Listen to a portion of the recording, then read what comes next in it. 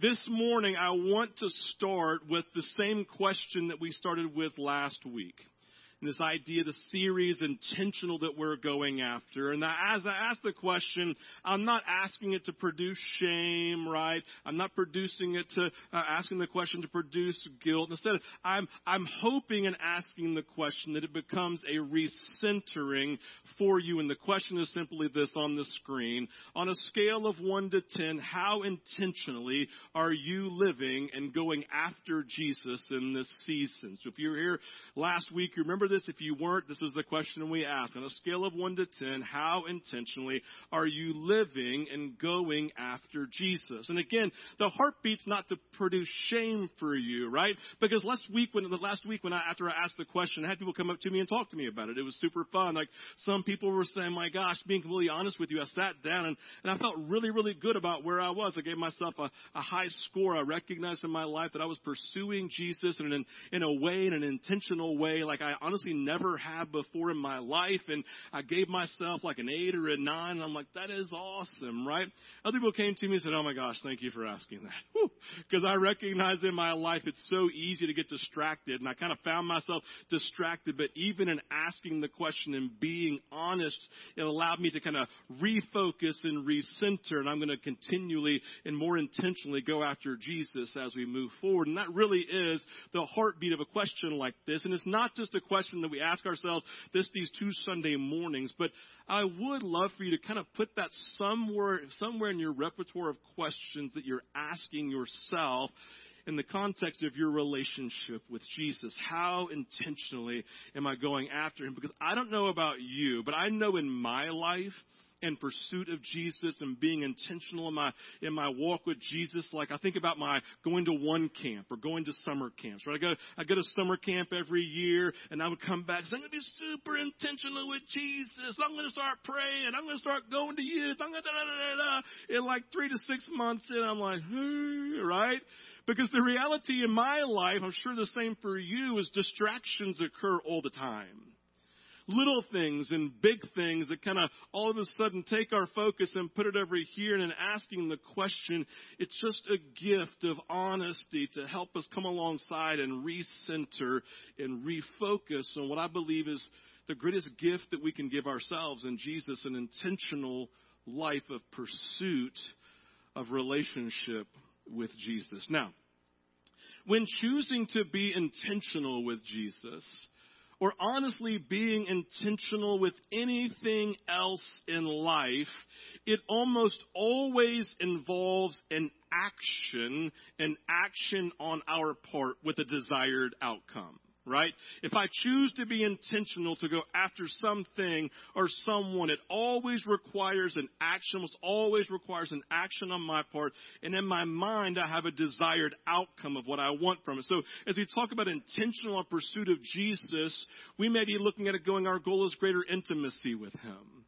Maybe we're looking at it saying, I just want to go after him to increase my ability to hear the voice of Jesus in my life. Or maybe it's to say, I just simply want to experience and go after the fruit of God's Spirit in my life. I want to experience his love, and I want to experience his joy, and I want to experience his peace in my life. And so as we go after him, there's an intention to say, I'm going after this, and I put forth action and energy behind it. But I always have a desired outcome in mind of what I'm looking for in relationship with him. There's always some type of result or desired outcome that we have. Or if you think about it in the context of life, if anything else that you go after, that anything else that you're intentional going after, this happens. Maybe I want to go after a better marriage.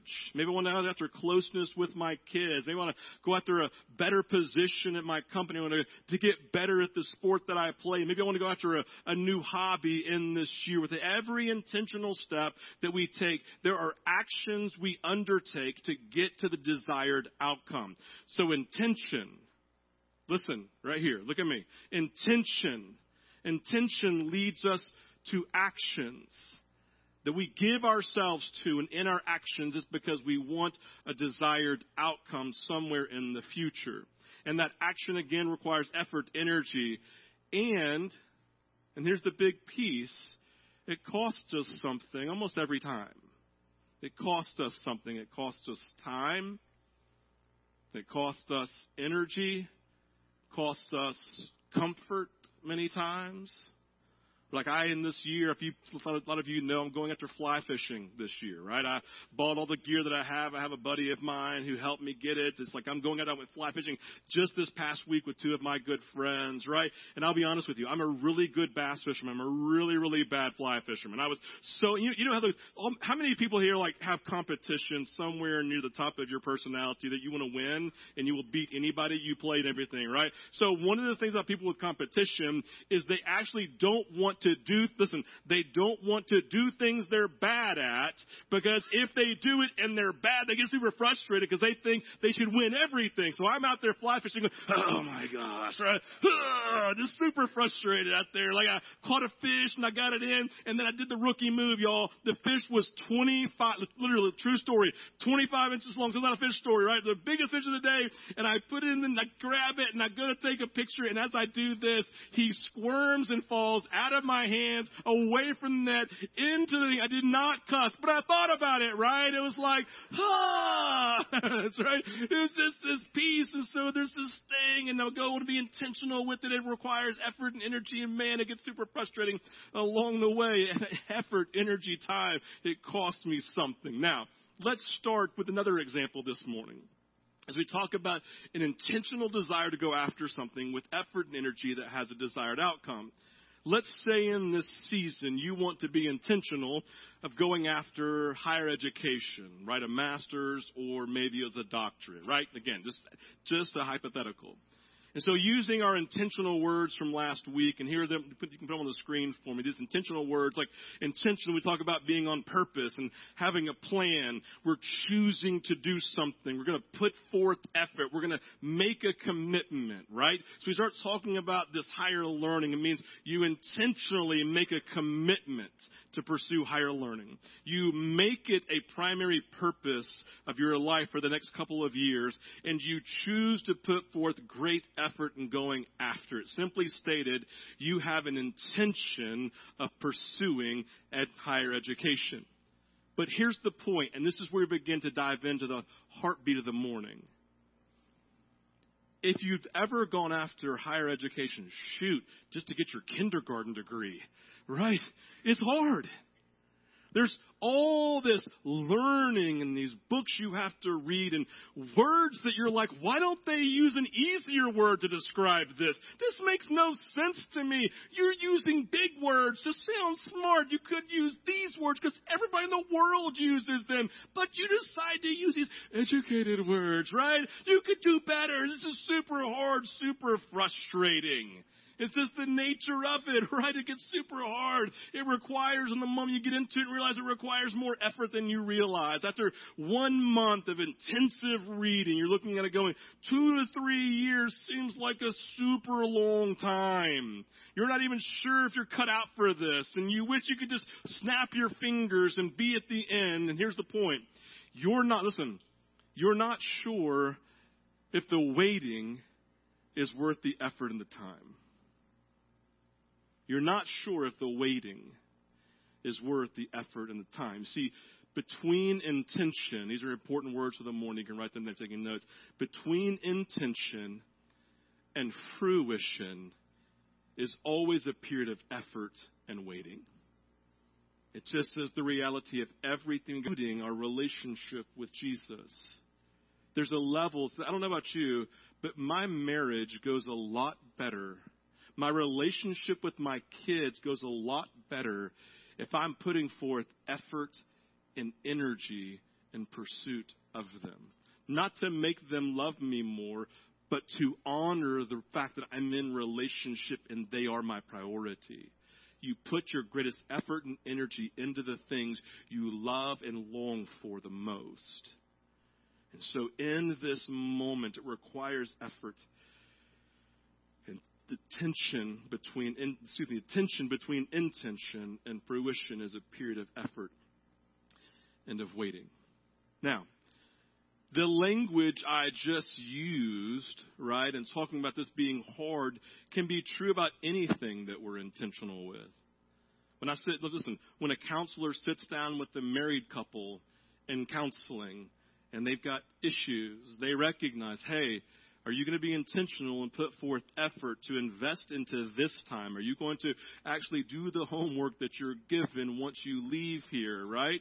Or maybe it's in the context of a person learning a new hobby. You got to give yourself to effort and learning. That doesn't just boom and now you can do it. Maybe it's in the context of the sport that you're playing and you want to go from this level to this level, and it requires effort and time and repetition and whatever that you're doing, right? From intention to fruition is a period of effort and of waiting. An effort and a waiting. And in that effort and waiting, man, sometimes it's just always difficult. Right? Sometimes, as in always, that period between here and here, it can just be difficult. Waiting is so hard for us. I think about my life. I think about a lot of you I've talked to over the last 15 years of doing vintage, right? Waiting is hard. We live in a world of instant gratification. The waiting between our time of choosing intention and fruition for so many of us, and specifically in pursuit of our relationship with Jesus, a deeper place with Him, it can be discouraging at best and debilitating at worst. Does that sound too big? Like the idea is like it's just so much, it almost feels debilitating to get from here to here. It's just 3 steps, but it feels like it's impossible, like it's debilitating. One of the most memorable waiting stories in all of Scripture, I'm not going to dive into it this morning, but most of us know it. It's the story of Abraham and Sarah, who have been promised the birth of their son, Isaac, right? Through whom all the nations will submit and follow. Abraham and Sarah are told, old in their age, late in life, recognizing they're kind of looking at the end. They're looking at the end of their life more than the beginning of their life. And God says, I promise you that you're going to have a son. And so, for 25 years, they waited. 300 months they waited. 1,300 weeks. Or 9,125 days they waited. And as some of you know, because you've read the story, they didn't wait well sometimes, did they? And I think that's the point. Here's Abraham, the father of Judaism, really the father of Christianity, who in his waiting got discouraged. It felt debilitating and tried to take matters into his own hands. The idea for us is that waiting can be difficult. Some of the most encouraging words in Scripture around the word waiting, if you just like to go Google waiting or go to Bible Gateway and just search waiting, they're actually found in Lamentations chapter 3, looking at verses 24 through 26. You can follow with me on the screen as I read them. It says this. I say to myself, this is the lamenter. Either it's possibly Jeremiah, it might not be somebody we don't know, but it's someone who's writing, possibly Jeremiah. It says, I say to myself, the Lord is my portion, therefore I will wait for him. The Lord is good to those whose hope is in him, to the one who seeks him. It is good to wait quietly for the salvation of the Lord. Let's just read that again. These sound so encouraging. Like, oh my gosh, these words they're just so profound. Whether it's Jeremiah or somebody else, I mean, he's got a way with words here, right? I will say to myself, the Lord is my portion, my inheritance. Therefore, I will wait for him. The Lord is good to those whose hope is in him. To the one who seeks him, it is good to wait quietly for the salvation of the Lord. I want to spend some time this morning looking at some of these verses, and I want to build just a base theology for us around waiting. When I say theology, I mean like how we view God in light of this idea of waiting, this period between intention and fruition, this period of time of waiting and of effort and energy. So if you don't know and have not read Lamentations, it's hard to read, right? Lamentations is a series of 5 poems. The whole intent is to look back and lament the pain and suffering experienced in waiting for God to set them free for captivity. For longer than 25 years, right, Israel was in captivity to Babylon. And so this writer is looking back and remembering. He's lamenting the pain and the suffering they went through. But remember, their pain and suffering was their fault. Right? Their waiting was self-induced. They disobeyed and sinned, disobeyed and sinned, disobeyed and sinned. And so finally, God, as a perfect father, said, I have to discipline you because if I don't, then you'll never return to me. So he disciplined them, took them out of their home, put them in captivity here in Babylon, right? And in time brought them out. But in this period of time, it's the intention of God for them to be here, and their intention is to get out of captivity. And then over here is fruition, which is getting out of captivity, and it's a long period of time. And so what the writer, the lamenter, is doing is he is writing and remembering and lamenting the pain and the suffering that they went through. Press pause. How many of you have ever gotten to a place of pain and suffering, in all honesty, was your fault? Right? Me, right? Thank you. It's like right here, right here. Woo, 2 hands, foot 2, right? All of us have. All of us have, right? We are no different than the great lamenter. We look back on these moments. And so in this, in the first 20 verses of chapter 3, the writer is remembering in this poem and recalling all the hardships they faced in the time of their waiting. He recalls and remembers, just to name a few, verse 2, he remembers walking in darkness and the feeling that went along with this. Now on the screen is me right here. He's just feeling what it meant to walk in darkness, no vision. In verse 7, he remembers feeling weighed down by his chains. In verse 11, he remembers feeling left without anyone to help him. He felt alone. In verse 13, he remembers having this sensation of a pierced heart, just broken to the core of his being. Then in verse 19, he says, I remember my affliction. I remember my wandering. I remember the bitterness, and I remember the gall. Verse 20, I well remember them, and my soul is downcast within me. Lots of very expressive words. Lots of feelings attached to his very clear memories of the moment, right? It's crazy, this language that he is using. I remember this. My soul is downcast. The first thing that I want us to do when talking about a theology of waiting, and I think sometimes the best place to start in theology is this most simple place. It's the place we understand, and it's simply this. Waiting is hard. I know that sounds overly simple, but I'll be honest with you. If I can just start in a moment with intention going, okay, intention to fruition, this period is going to be hard. Effort and energy is hard. It's going to be difficult. It's going to be a little overwhelming. Listen, the language people use in almost all times of waiting, whether big or small, sounds similar to the Israelites here, doesn't it?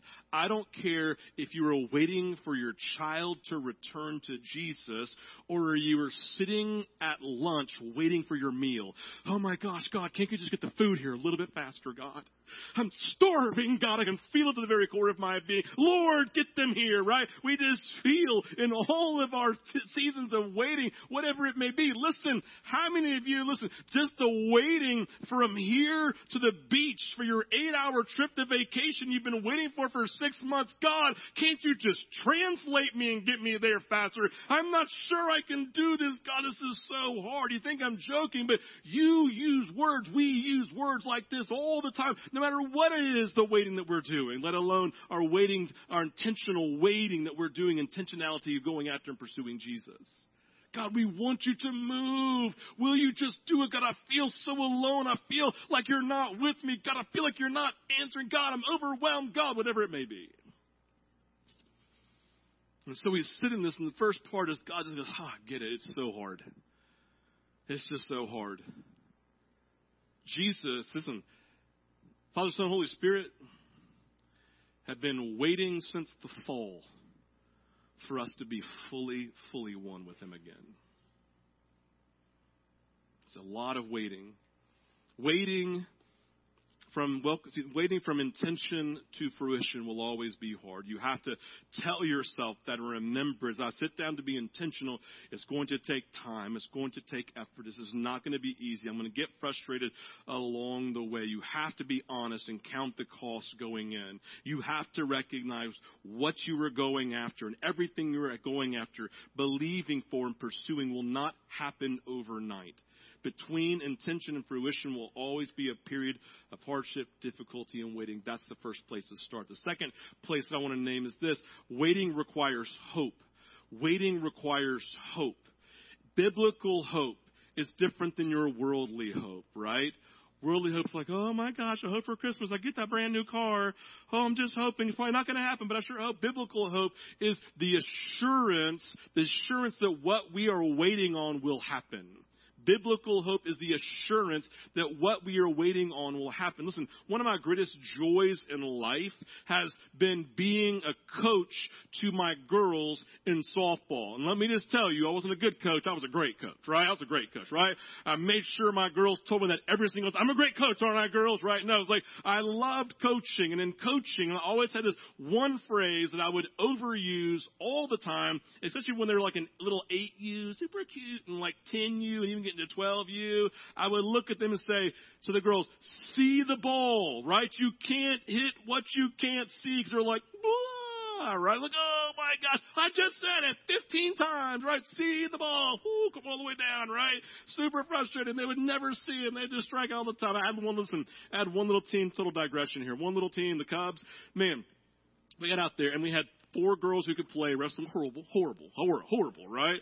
And I literally pray, I think I asked people to pray with me at Vintage, just pray that every single girl on this team will get a hit by the time the season's over, right? Literally, this little girl named Amari, we get to the very, very last game of the season, and I'm like in intercession, man. I'm like praying in tongues, man. I'm going after it, man. Like, God, you got to help little Amari, right? Just like put the ball to the bat. And I went in that day, and I looked at her and said, Amari, I want you to know, looking around like I shouldn't say it, but I've been praying for you, girl, right? I've been interceding by half of you for a hit today. And I'm like praying. She's like, okay, Coach Steve, right? Sure enough, man, like the last at bat, the last inning, she gets up and closes her eyes, and I'm praying, boom! And she hit the ball into the outfield. I start weeping, saying, there is a God, right? It's a beautiful moment, right? But there's just this peace, right? I wasn't a good coach. I was a great coach. I wasn't a great coach. I just tried really hard, and I wanted him to see the ball. I wanted him to see it. Listen, I feel like so many failure stories in Scripture in the period of waiting revolve around people or a person taking their eyes off of Jesus, right? Taking their eyes off of Jesus. The Israelites in the desert complaining and grumbling, losing sight again and again of the ongoing miracles of God. Poor little Peter who's looking at Jesus walking on water, right? And then the waves come and he looks at the waves and he begins to sink and Jesus captures him, right? Or old David, he's just looking at God and all of a sudden he walks out one day and sees Bathsheba and his eyes go whoop, right? And he fails. There's these, multitude of moments again and again of people who are here, focused, right, intentional, and then getting distracted from life and failing and falling because they took their eyes off of Jesus. They took their eyes off of God. So in waiting, we must always return to Jesus. We must always see him. Why? Because Jesus is hope. Literally, he is hope. Romans 5 says this, not on the screen. Not only so, but we also glory in our sufferings because we know that suffering produces perseverance, perseverance character, and character leads to hope. Hope isn't a thing. Hope is a person. Hope is Jesus. He is the essence and the source. Just as Jesus is love, so is Jesus hope. And so in our perseverance between intention, listen, perseverance is effort that we put in to get to our final destination, right? In this place of waiting with our effort and energy, I'm persevering. The persevering builds out my character, and then character leads me to Jesus. Jesus is whom I see, and when I see him, I have hope. And so when we talk about this, I look at you in this intentional time and say, see Jesus. Keep your eyes on Jesus. Like I know it's like super simple and it's like, but that's going to be something deeper. No, see Jesus. Focus on Jesus. He is hope. If we want our eyes to be awakened to hope, it's because we see him. Listen, at the end of 20 verses, the lamenter speaking that everything is horrible, he finally looks up to God. He finally looks up from everything and says, in verse 21 to 23 on the screen, yet in the middle of horribleness, it's not a real word, I call this to mind. I remember, I look up, and I have hope.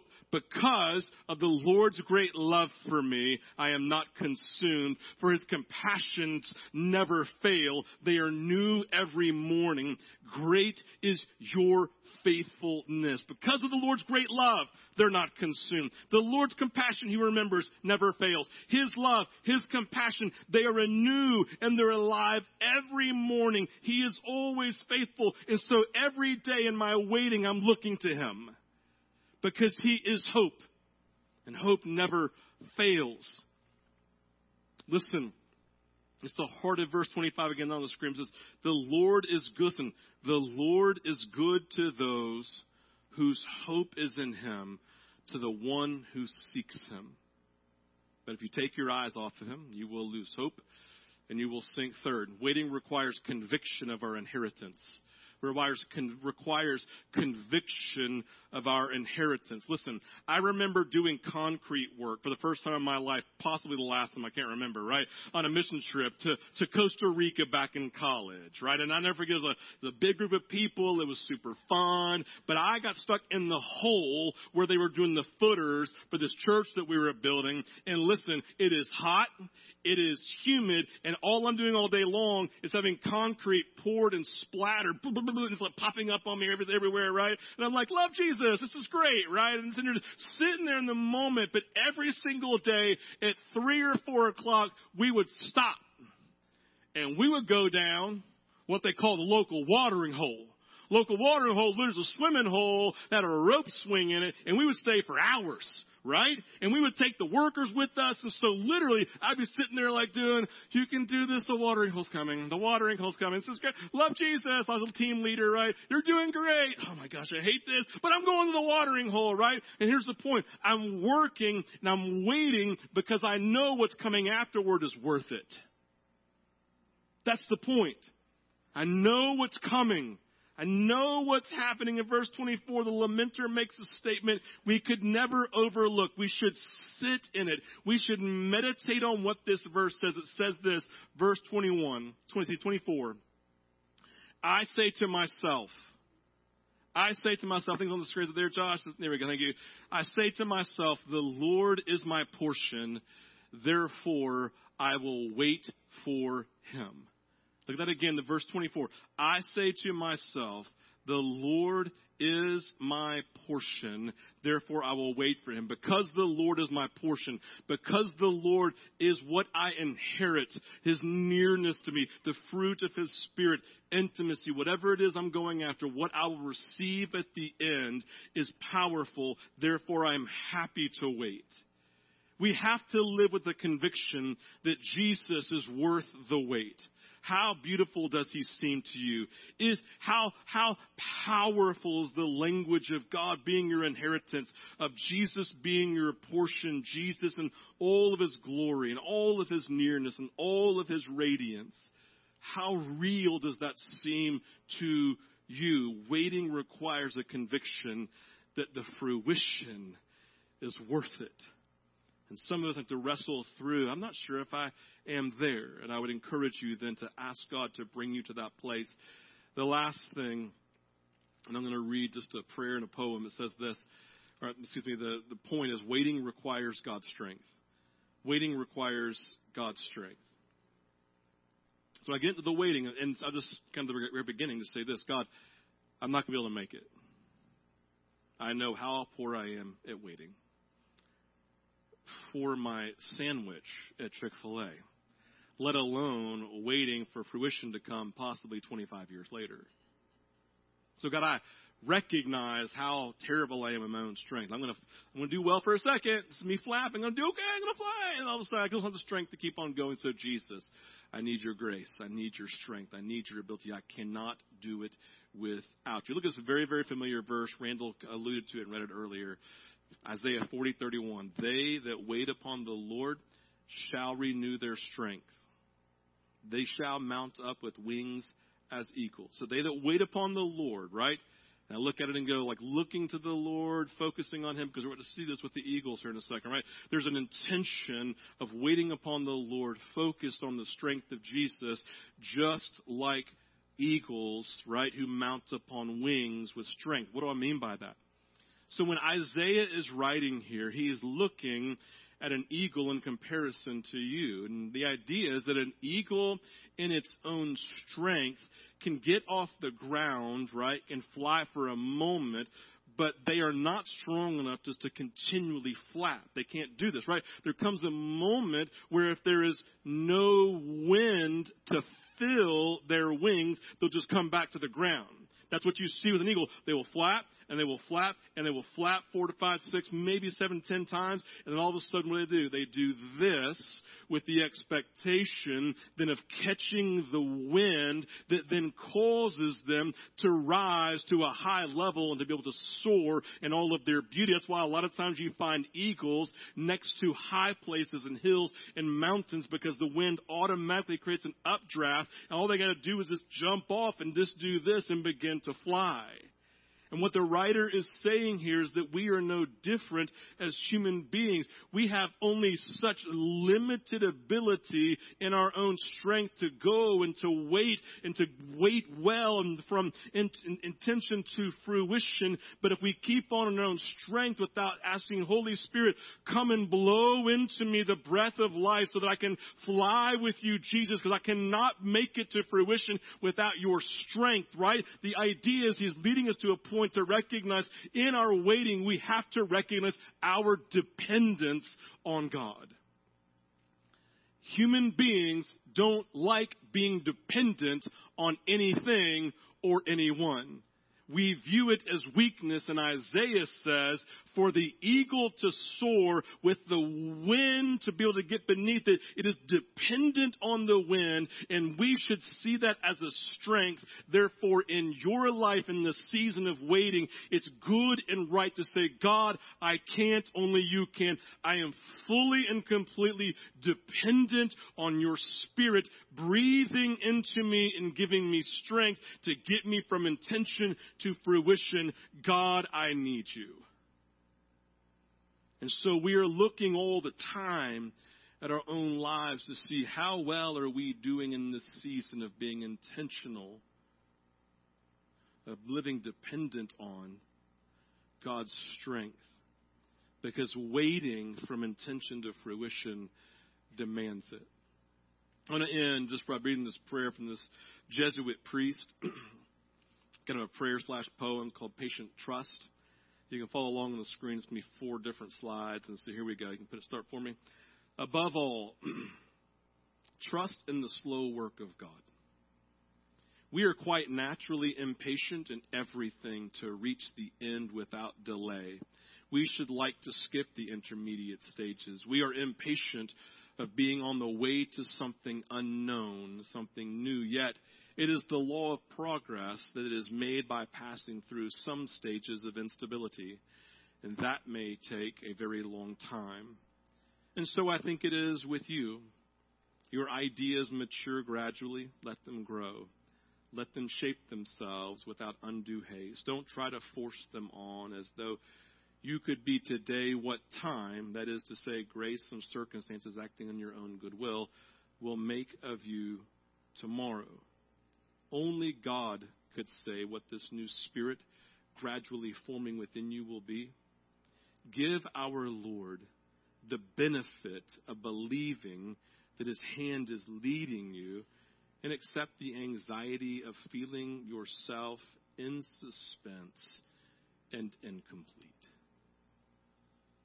His heartbeat is saying in that last thing, it's like there's the anxiety that you're used to having control, but you don't, and that causes instability because it means you have to flap and then trust as you do this, the wind of God's Spirit will catch you in your waiting and strengthen you in your journey. We invite our worship team to come as we end this morning. And again, I want you to be honest about where you are with intention, but I also just want you to be honest about where you are in your waiting. I want you to be honest about your attention. I want you to be honest, and this God is so hard. Jesus, it really is so hard to be intentional, to take this journey from intention to fruition.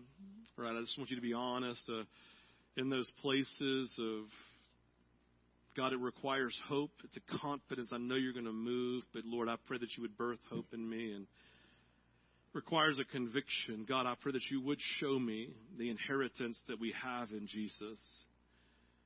And God, I'm asking as I do this effort, Lord, and then I spread my wings, I'm asking that you would fill me with your strength. The nature of our humanity, we talked about last week, is we wrestle with our flesh. And listen, there are going to be moments when you flap and flap and flap, and you get frustrated, and you do something stupid. All right? Welcome to being human, right? But the nature of grace and forgiveness is that as I turn, I repent, I say, God, forgive me. And I turn back, He says, now, let's continue on with this intention of your journey. Now, continue to recognize it's my strength. You've learned from this. It's hope you have to see me. And you say, God, I believe, help my unbelief. God, I've tried. Help my trying, God, to surrender to you. Whatever it looks like in the language for you, God, I need help. So you respond as the Lord leads. We're going to have ministry teams available this morning. Ministry teams, go ahead and come forward. It's a little awkward. I'm still talking, but I want people to see you. So go ahead and come to the side. See, ministry teams, I just want to pray for you for anything going on in your life. Prayer, God, just help me. Just pray that God will continue to awaken me to His inheritance. Continue to help me to be honest, whatever it may be. I'm going to pray for you. Just want healing this morning, breakthrough. You want salvation. You're just asking God for something specific this morning. I would love to pray for you. Altars available every Sunday, just to come here and kneel before the Lord and surrender yourselves. We talk about every morning, Sunday morning, we have offering baskets here. This is us saying, Jesus, money has no control over me. I want to worship you, God, with the money that you've given by giving it back to you. We have communion available every Sunday. These are both works of grace here, right? Recognizing the body of broken blood poured out for you. And so, Jesus, to be honest with you, if I can use this language, God, I want to honor your body broken and blood poured out more than I honor myself. And God, I want to die to self. And that's what the cross is all about. Modeling to me that being your disciple means I take up my cross, I die to self, and I follow you. And I can't follow you unless I see you. So God help